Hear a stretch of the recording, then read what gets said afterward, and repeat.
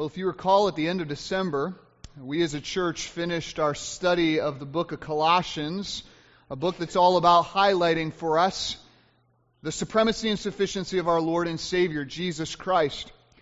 We saw how Jesus Christ is the preeminent one. He's the creator, the sustainer, the ruler of all things, and therefore He ought to be preeminent over our actions, our ambitions, and our affections.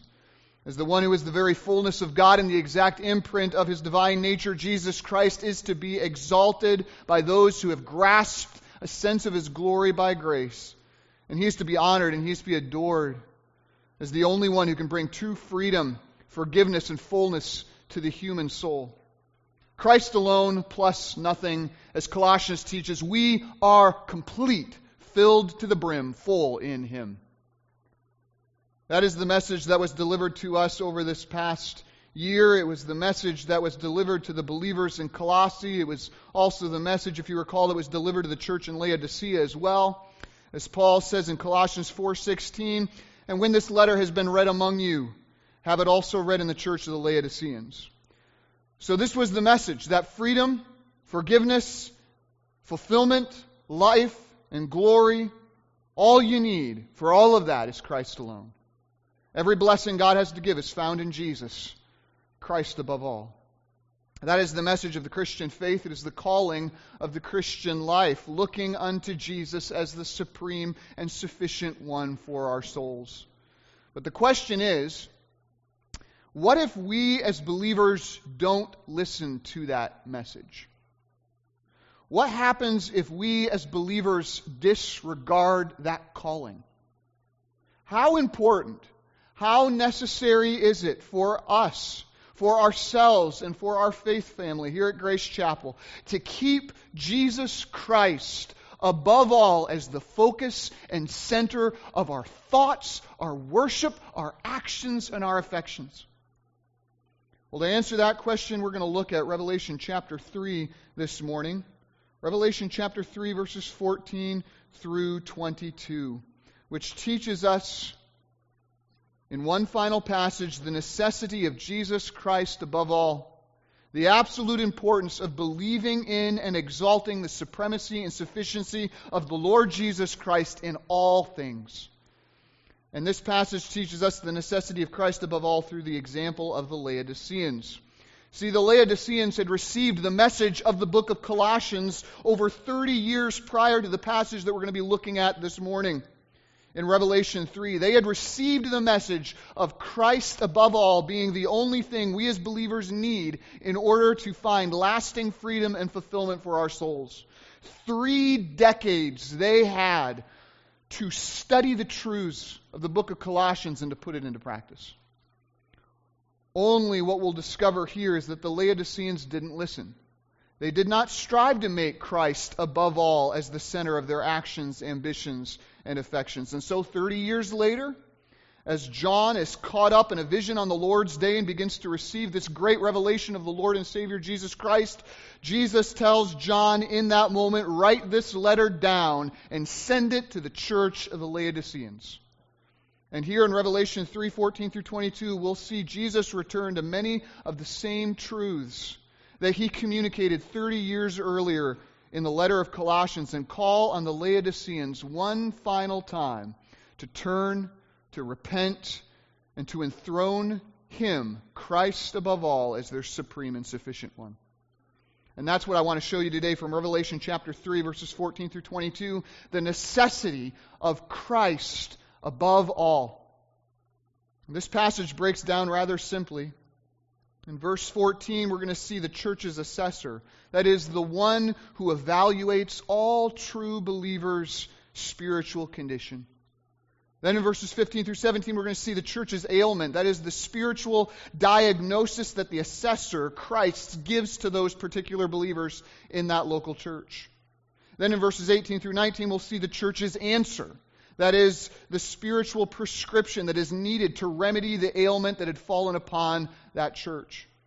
And then finally in verses 20 through 22, we'll see the church's awards. That is, the motivations for following, you could say, the doctor's orders, right? The motivation to listen to the assessor's message and to change their lives for the glory of Christ. So we have the church's assessor, the church's ailment, the church's answer, and the church's award, all of which teach us the total necessity of exalting Jesus Christ above all. And so with that in mind, let's read Revelation chapter 3, verses 14 through 22. The Apostle John, under the inspiration of the Holy Spirit, writes these words to us. Revelation 3, verse 14. And to the angel of the church in Laodicea write, the words of the Amen, the faithful and true witness, the beginning of God's creation. I know your works. You are neither cold nor hot. Would that you were either cold or hot. So because you are lukewarm and neither hot nor cold, I will spit you out of my mouth. For you say, I am rich, I have prospered, and I need nothing, not realizing that you are wretched, pitiable, poor, blind, and naked. I counsel you to buy from me gold refined by fire, so that you may be rich, and white garments, so that you may clothe yourself, and the shame of your nakedness may not be seen, and salve to anoint your eyes, so that you may see. Those whom I love, I reprove and discipline. So be zealous and repent. Behold, I stand at the door and knock. If anyone hears my voice and opens the door, I will come into him and eat with him, and he with me. The one who conquers, I will grant him to sit with me on my throne, as I also conquered and sat down with my Father on his throne. He who has an ear, let him hear what the Spirit says to the churches. This is the Word of God, who delivers us from our oppressors by causing us to do what is just and what is right. Let's pray. Father, we thank you so much for your Word. We thank you, Father, as we draw near to the end of our study of Christ above all, there is this one final message, straight from the mouth of Him who is above all. Father, I pray that as we are reminded of all these truths that you have taught us over the last year and a half, I pray that in these final messages, you would drive those truths deep in us, so that we would be zealous, that we would repent, that we would change and live lives that not just hear your word, but respond and obey for the glory of Christ. For that is why you have put us here in this place, to be a shining reflection of the character of Christ to a lost and dying world. Shower us with the grace that is ours in Christ this morning, Father, we pray. May your Spirit accompany the teaching of your word with power and conviction and encouragement, that we might walk in a manner worthy of our calling, fully pleasing to you. We ask this in Jesus' name. Amen. Now, the first thing I want all of us to understand before we begin to look at this passage is that it directly applies to us. This message that Jesus gives here speaks to more than just the church in Laodicea. It speaks to more than just certain churches living at certain times, perhaps in certain states. It, as Jesus says in verse 22 of this chapter, this letter is given to anyone who has an ear to hear what the Spirit is saying to the churches. This is written to all believers at all times, in all conditions. This letter is written to us, to me, to you, and to Grace Chapel as a whole. And in starting off this letter, Jesus begins by reminding his audience and us who it is that is speaking to them. And that's where we see in verse 14 the church's assessor. The church's assessor. Verse 14, and to the angel of the church in Laodicea write the words of the Amen, the faithful and true witness, the beginning of God's creation. Jesus says there in verse 14, and to the angel, that is literally to the messenger of the church in Laodicea. This is probably referring to the head teaching elder and pastor there in Laodicea, the one primarily responsible for regularly communicating God's truth to God's people. Jesus says, make sure that this message is delivered to my church, my family, my children, my sons and daughters there in Laodicea. Make sure this message is delivered to my church, to the angel of the church in Laodicea write. And listen to how Jesus describes himself here in this verse. Does this sound familiar? Jesus returns to the very same descriptions that were given to this church 30 years earlier in the book of Colossians. Jesus says this, to the words of the Amen, are the words of the Amen, the faithful and true witness, the beginning of God's creation. First, Jesus describes himself here as the Amen. Now, even though we use that word frequently at the end of our prayers, we often don't have a clue what that word means. It's just tradition, right? We pack it on there at the end in Jesus' name, Amen. That word Amen means so be it.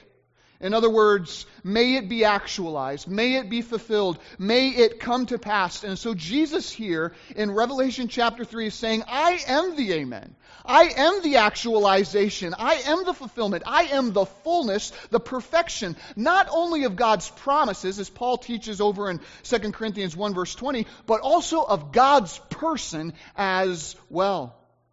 Jesus is saying what Colossians 1:19 and Colossians 2:9 through 10 declared so wonderfully that we studied, that Jesus is the very fullness of God in human flesh. He is the one in whom the fullness of deity was pleased to dwell bodily, and that you have been filled in him. He who is the fullness of God, you have been filled in him. Jesus returns to that same description here with the Laodiceans, reminding them that he is the perfect one. He is the complete one. He is the fullness of everything that God is and everything that God has in and of himself. The Laodiceans needed to be reminded of that. In order to live a life that pleases God and enjoy the fullness of all that God has to give, you don't need Jesus plus worldly philosophy or pragmatic ideas. You don't need Jesus plus ceremonial rules or external legalism. You don't need Jesus plus mystical experiences or private revelations. You don't need Jesus plus physical asceticism or restrictive severity to the body. In order to live a life that pleases God and enjoys the fullness of all God has to give you, you just need Jesus and nothing else. And nothing else. Everything that God has to give you is found in him. He is the doorway to God's blessings. You must pass through him. Everything God has to give is found in him, and you receive everything. Every spiritual blessing in the heavenly places the exact moment you trust in Jesus Christ as your personal Lord and Savior. The Laodiceans had forgotten this. They had begun to pride themselves, and they had begun to seek satisfaction in so many other things. But Jesus reminds them here, no, in order to live a life that pleases God and enjoys the fullness of everything God has to give, you must turn to Christ alone above all. Never drift away from this. The foundation of your acceptance before God, the foundation of you being a recipient of God's grace and mercy and blessings, has nothing to do with you. It has nothing to do with your track record this past week. It has nothing to do with how well you obeyed or how well you disobeyed. God showers upon you his love, his mercy, and his grace simply because you are in the beloved, in Jesus Christ, who is the Amen, the one who has brought fulfillment to all of God's promises. You are complete in him. Don't look to your own actions as the basis of God's acceptance and pleasure with you. Look to Christ. He is the Amen. Don't take pride in anything else except in Jesus Christ alone. Above all, never drift away from this. If you hold fast to Him who is the head, you have everything God has to give. As Colossians 2:10 taught. He is the Amen. And Jesus returns to that theme here in Revelation 3. Jesus is also described here as the faithful and true witness. What a description of our Lord Jesus Christ. That arrested me this week as I was looking at that. In other words, Jesus never shades, and He never distorts the truth. He is always honest and completely forthright with it. And that's because Jesus is the truth. If you recall, is what Jesus said in John chapter 14, verse 6, I am the way, the truth, and the life. No one comes to the Father except by me. Jesus is the beginning and the end. He is the source and the substance. He is the fullness and fulfillment of truth itself. That is why 1 Peter 2:22 says, no deceit was ever found in His mouth. Jesus is and He will always be the faithful and true witness. You can trust what Christ says to you. You can stake your life on it. In fact, you must. You must build your life upon the solid rock of hearing Christ's words and obeying them, believing them, embracing them by faith. He is the faithful and true witness. You can trust what He says to you. As Hebrews 4 verse 13 says, nothing is hidden from Him, but all are naked and exposed to the eyes of Him to whom we must all give an account. And so while it is true, as Jeremiah 17:9 says, that the heart is deceitful above all things and desperately wicked, who can know it? The answer is Jesus can, and Jesus does. That's how He can speak the truth to you. He knows you better than you even know yourself. He desires truth in our inward beings as the faithful and true witness, and therefore with eyes described in Revelation 1 verse 14 as being like flames of fire, Christ looks into our lives continually and He discerns the thoughts and intentions of our hearts. And as Hebrews 4:12 says, He brings them to light through the truth of His Word. And if we will but learn to listen to His voice, to listen to His accurate assessment of who we are, then the truth He speaks will be the truth that sets us free. Because that's who Jesus is. He's the faithful and true witness. Isn't that great? I mean, I was thinking about it this last week. We live at a time when, frankly, it's hard to know what to believe, isn't it? Everything's labeled either as fake news or as misleading information. I mean, we as a society, we no longer judge things by truth or lies, by facts or falsehoods. Now we judge things by whether information leads you to what is considered a correct conclusion or misleads you to what is considered a wrong conclusion. Who cares whether it's true or not, our society says. Where does it lead you? That's the rub. Does it bring you to the conclusion we want you to have or not? We live in a day that is not characterized by faithful or true witnesses. But I've got good, I've got refreshing, I've got soothing news for you. Jesus is the faithful and true witness. He is always true, and He is always trustworthy. He is always right, and He is always reliable. He is always correct, and He is always consistent. It is true, when I look outside of this book, I don't know what to believe when people are speaking to me. But when I look into this book, I know exactly what to believe. Because these are the words of Jesus Christ, the Amen, the faithful and true witness. I can ground my life, my peace, my joy, my confidence in Christ alone, because He's the faithful and true witness. These are the words that I must live in. These words, the words of the Amen, the faithful and true witness. These are the words that I must live in. These are the words that must live in me. As Colossians 3:16 taught us, I must let the word of Christ dwell in me richly. I must listen to the words of the faithful and true witness. How has your Bible reading been? This is my first chance to teach at the beginning of a new year, right? Several of you have encouraged me by letting me know that you were able to complete the Bible reading plans that we handed out last year. I want to encourage you, if that completely fell off on the wayside, pick it up now. It's not about getting it done in a year. It's about spending time sitting at the Master's feet and hearing His truth continually in your life. I must let the word of Christ dwell in me richly, because what we are about to study are the words of the Amen, the faithful and true witness, and if that wasn't enough, these are the words, the beginning of God's creation. Notice, it doesn't say these are the words of the first of God's creation. No, it says these are the words of the beginning of God's creation. That is the source of God's creation. The word beginning here is arche in the Greek, and it describes the impelling force that begins an entire operation. And what it's saying is that the entire universe was created by the impelling force of Jesus Christ. To put it another way, if you want to know where all creation comes from, if you want to draw everything back to its first original cause, to its ultimate origin, it is a person, the Lord Jesus Christ. He's the one who began creation. Just as John 1:1-3 says, in the beginning was the Word, that is Jesus, and the Word was with God, and the Word was God. He was in the beginning with God, and then listen to this, all things were made through Him, and without Him was not anything made that was made.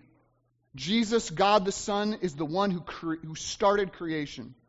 And by the way, this is exactly what Jesus told the Laodiceans back in Colossians 1 verse 16 when we read there, for by Him, that is by Christ Jesus, all things were created in heaven and on earth, visible and invisible, whether thrones or dominions or rulers or authorities, all things were created through Him and for Him. Jesus is the beginning of God's creation. Everything finds its source, its life, and its existence in Him. You cannot exist without the Lord Jesus Christ. You may wish you could, but you cannot. He sustains all things by the word of His power. It is by His mercy and grace that you are here this morning, to hear His words, that you might be set free. Jesus is the beginning of God's creation. And this is Jesus' point. Since He is the one who began all things, then He is the one who is before all things. Just like we saw in Colossians 1 verse 15, He is the prototokos, He's the firstborn. He's the most important person above all of creation, and the most important person in your life as well. Jesus is reminding the Laodiceans of all these truths that they had already received. That He, as Colossians 1 verse 18 says, is the head of the body, the church. He is the beginning, the firstborn and from the dead, that in everything He might be preeminent. Jesus is the one to whom everything has been handed. He is the one over whom He is exalted over all. He is the one who is before all things and in whom all things hold together. He is the one, as Revelation 5 will later describe, who is worthy to receive the title deed of the universe itself and to bring all the storylines of history to a dramatic, perfect conclusion. Jesus is the beginning of God's creation, the supreme and sufficient one, the most important person in this universe. He is Lord. And everything has been handed to Him, the universe, church, and you. He is the head of all rule and authority, as Colossians 2:10 said. And as such, He can deal with us in a very direct and authoritative and immediate manner, such as we see here in this letter. Because He's the Amen. He's the faithful and true witness. He's the beginning of God's creation. These are His words. Now, before we go any further, we must ask ourselves this question. Why does Jesus remind these believers in the Laodicean church of all these things that they had already heard about Him once before? And why do I take the time this morning to remind you of all of them once again? The answer is because all of us, just like the Laodiceans, can so quickly forget and neglect both the worship and the words of Christ. And that was the problem with the Laodicean church. They had forgotten the worship and the words of Jesus Christ. First, we can all too easily neglect the worship of Jesus. In this opening sentence, Jesus is reminding the Laodiceans and us of his own wonder and his worth, and he is encouraging them, just as Colossians 3:1-2 did, to seek the things that are above where Christ is, to get their focus back on what matters most, the heart and center of their existence. The Laodiceans had ceased to do that. We'll see in the following verses in coming weeks that they had begun to grow complacent and to seek after earthly riches and prosperity, and in a very twisted sense, an idea of their own self-sufficiency. They had begun to set their mind on things of this earth, not on things above, and as a result, they had become blind to their true spiritual state. They had forgotten from whence their life comes, to such a degree that they had actually started to begin thinking that repentance and faith in Jesus Christ is just something that sinners do sometime, not something that saints should be doing continually, coming to Christ. They had neglected to continue in desperate dependence on Jesus. Though they had, as Colossians 2:6 says, received Christ Jesus as Lord, they were not walking in him. They had drifted away from Christ above all and begun to seek freedom and fulfillment, satisfaction and worth in lesser things. They've begun neglecting the worship of Jesus. Can you imagine that? And yet how many churches find themselves in that very state? Those who have been redeemed by the blood of Christ, who have had glory and eternal life purchased by his own blood, who indeed enjoy every single day out of his gracious hand, existing together in a church not for the glory of Christ alone, but perhaps for the sake of their own name or reputation or popularity. That was the Laodiceans.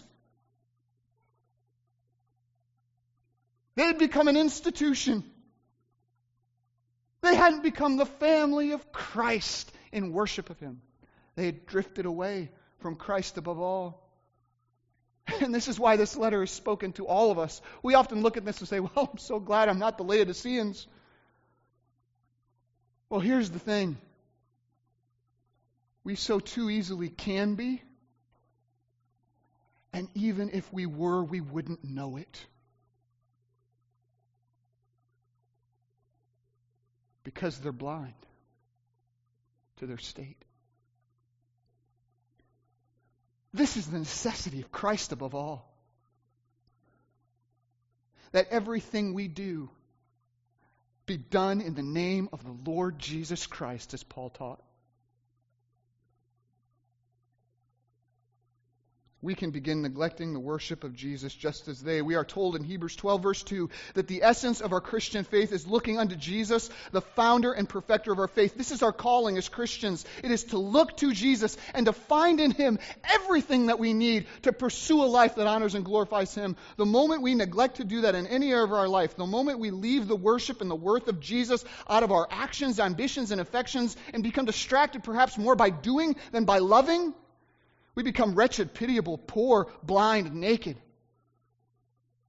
And we can begin to view the person and the work of Jesus Christ as some lesser thing that needs to be supplemented by some experience or some idea or some work.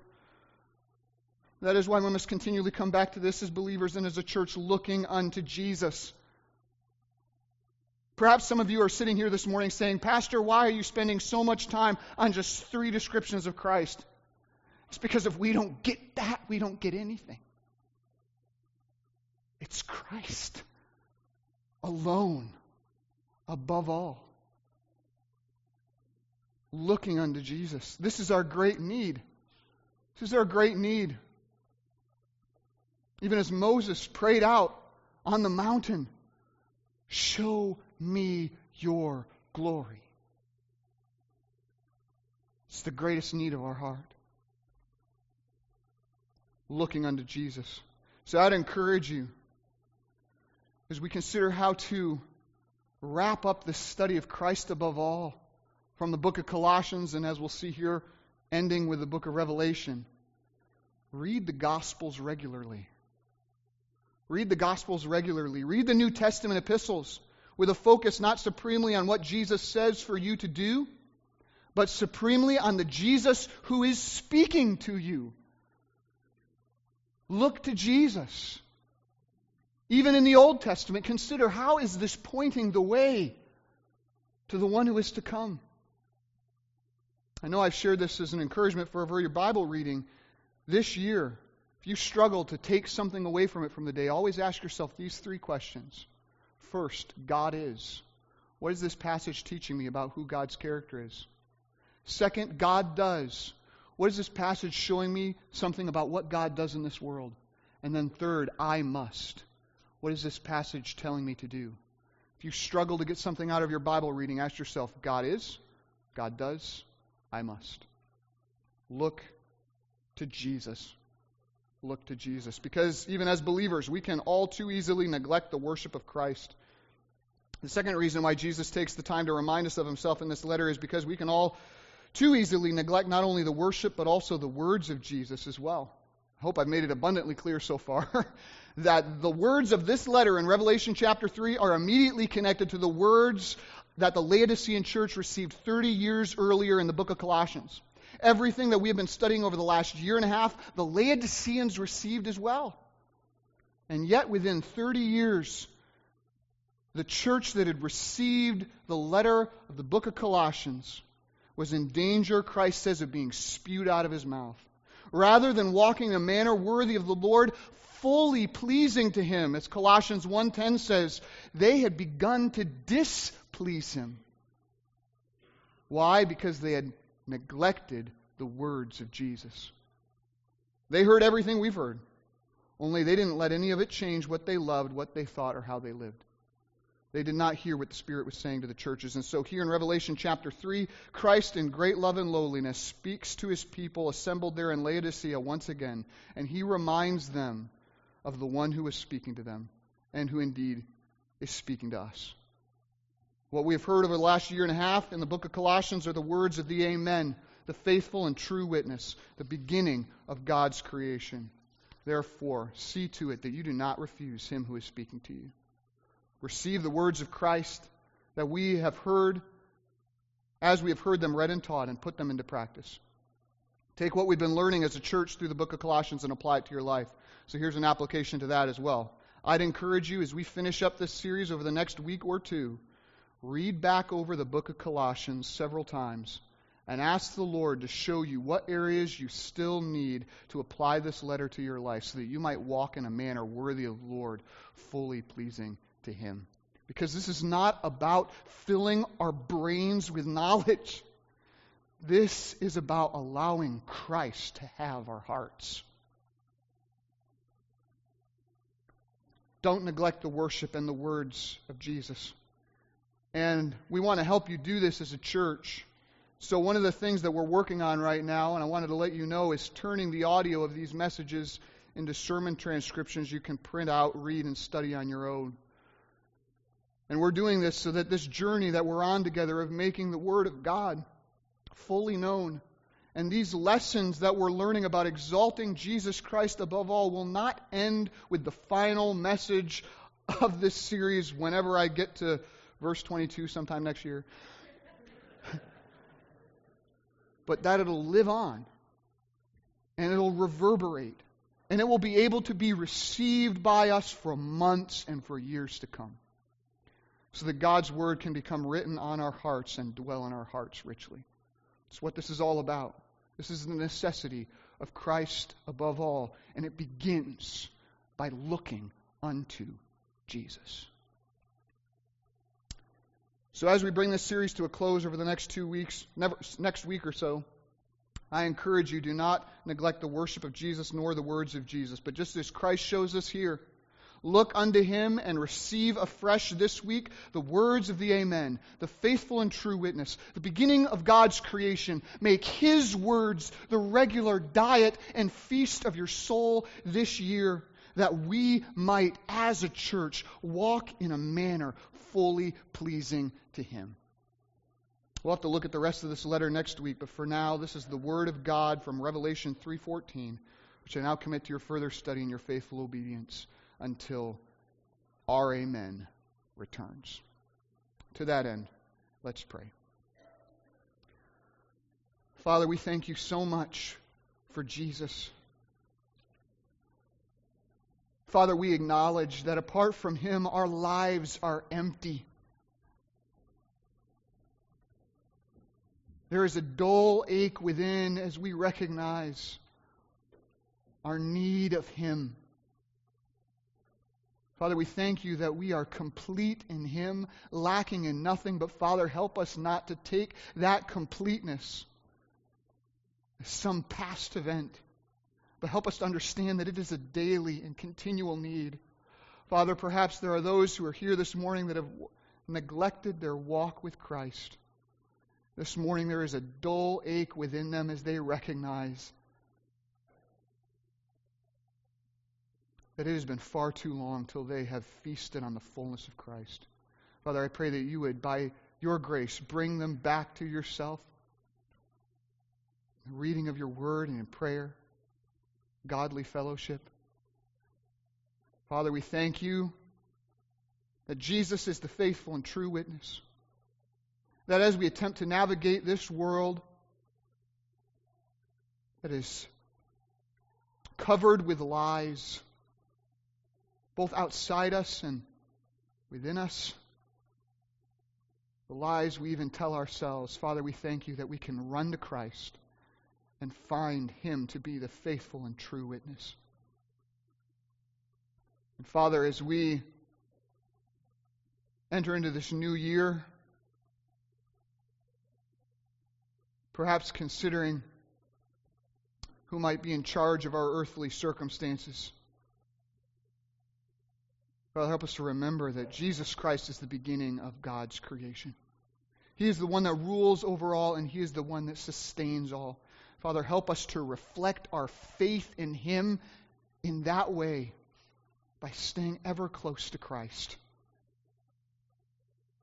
May we find in him the source of our life and existence this year.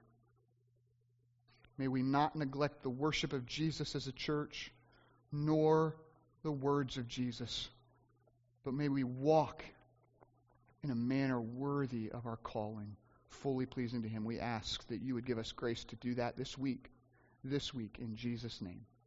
Amen.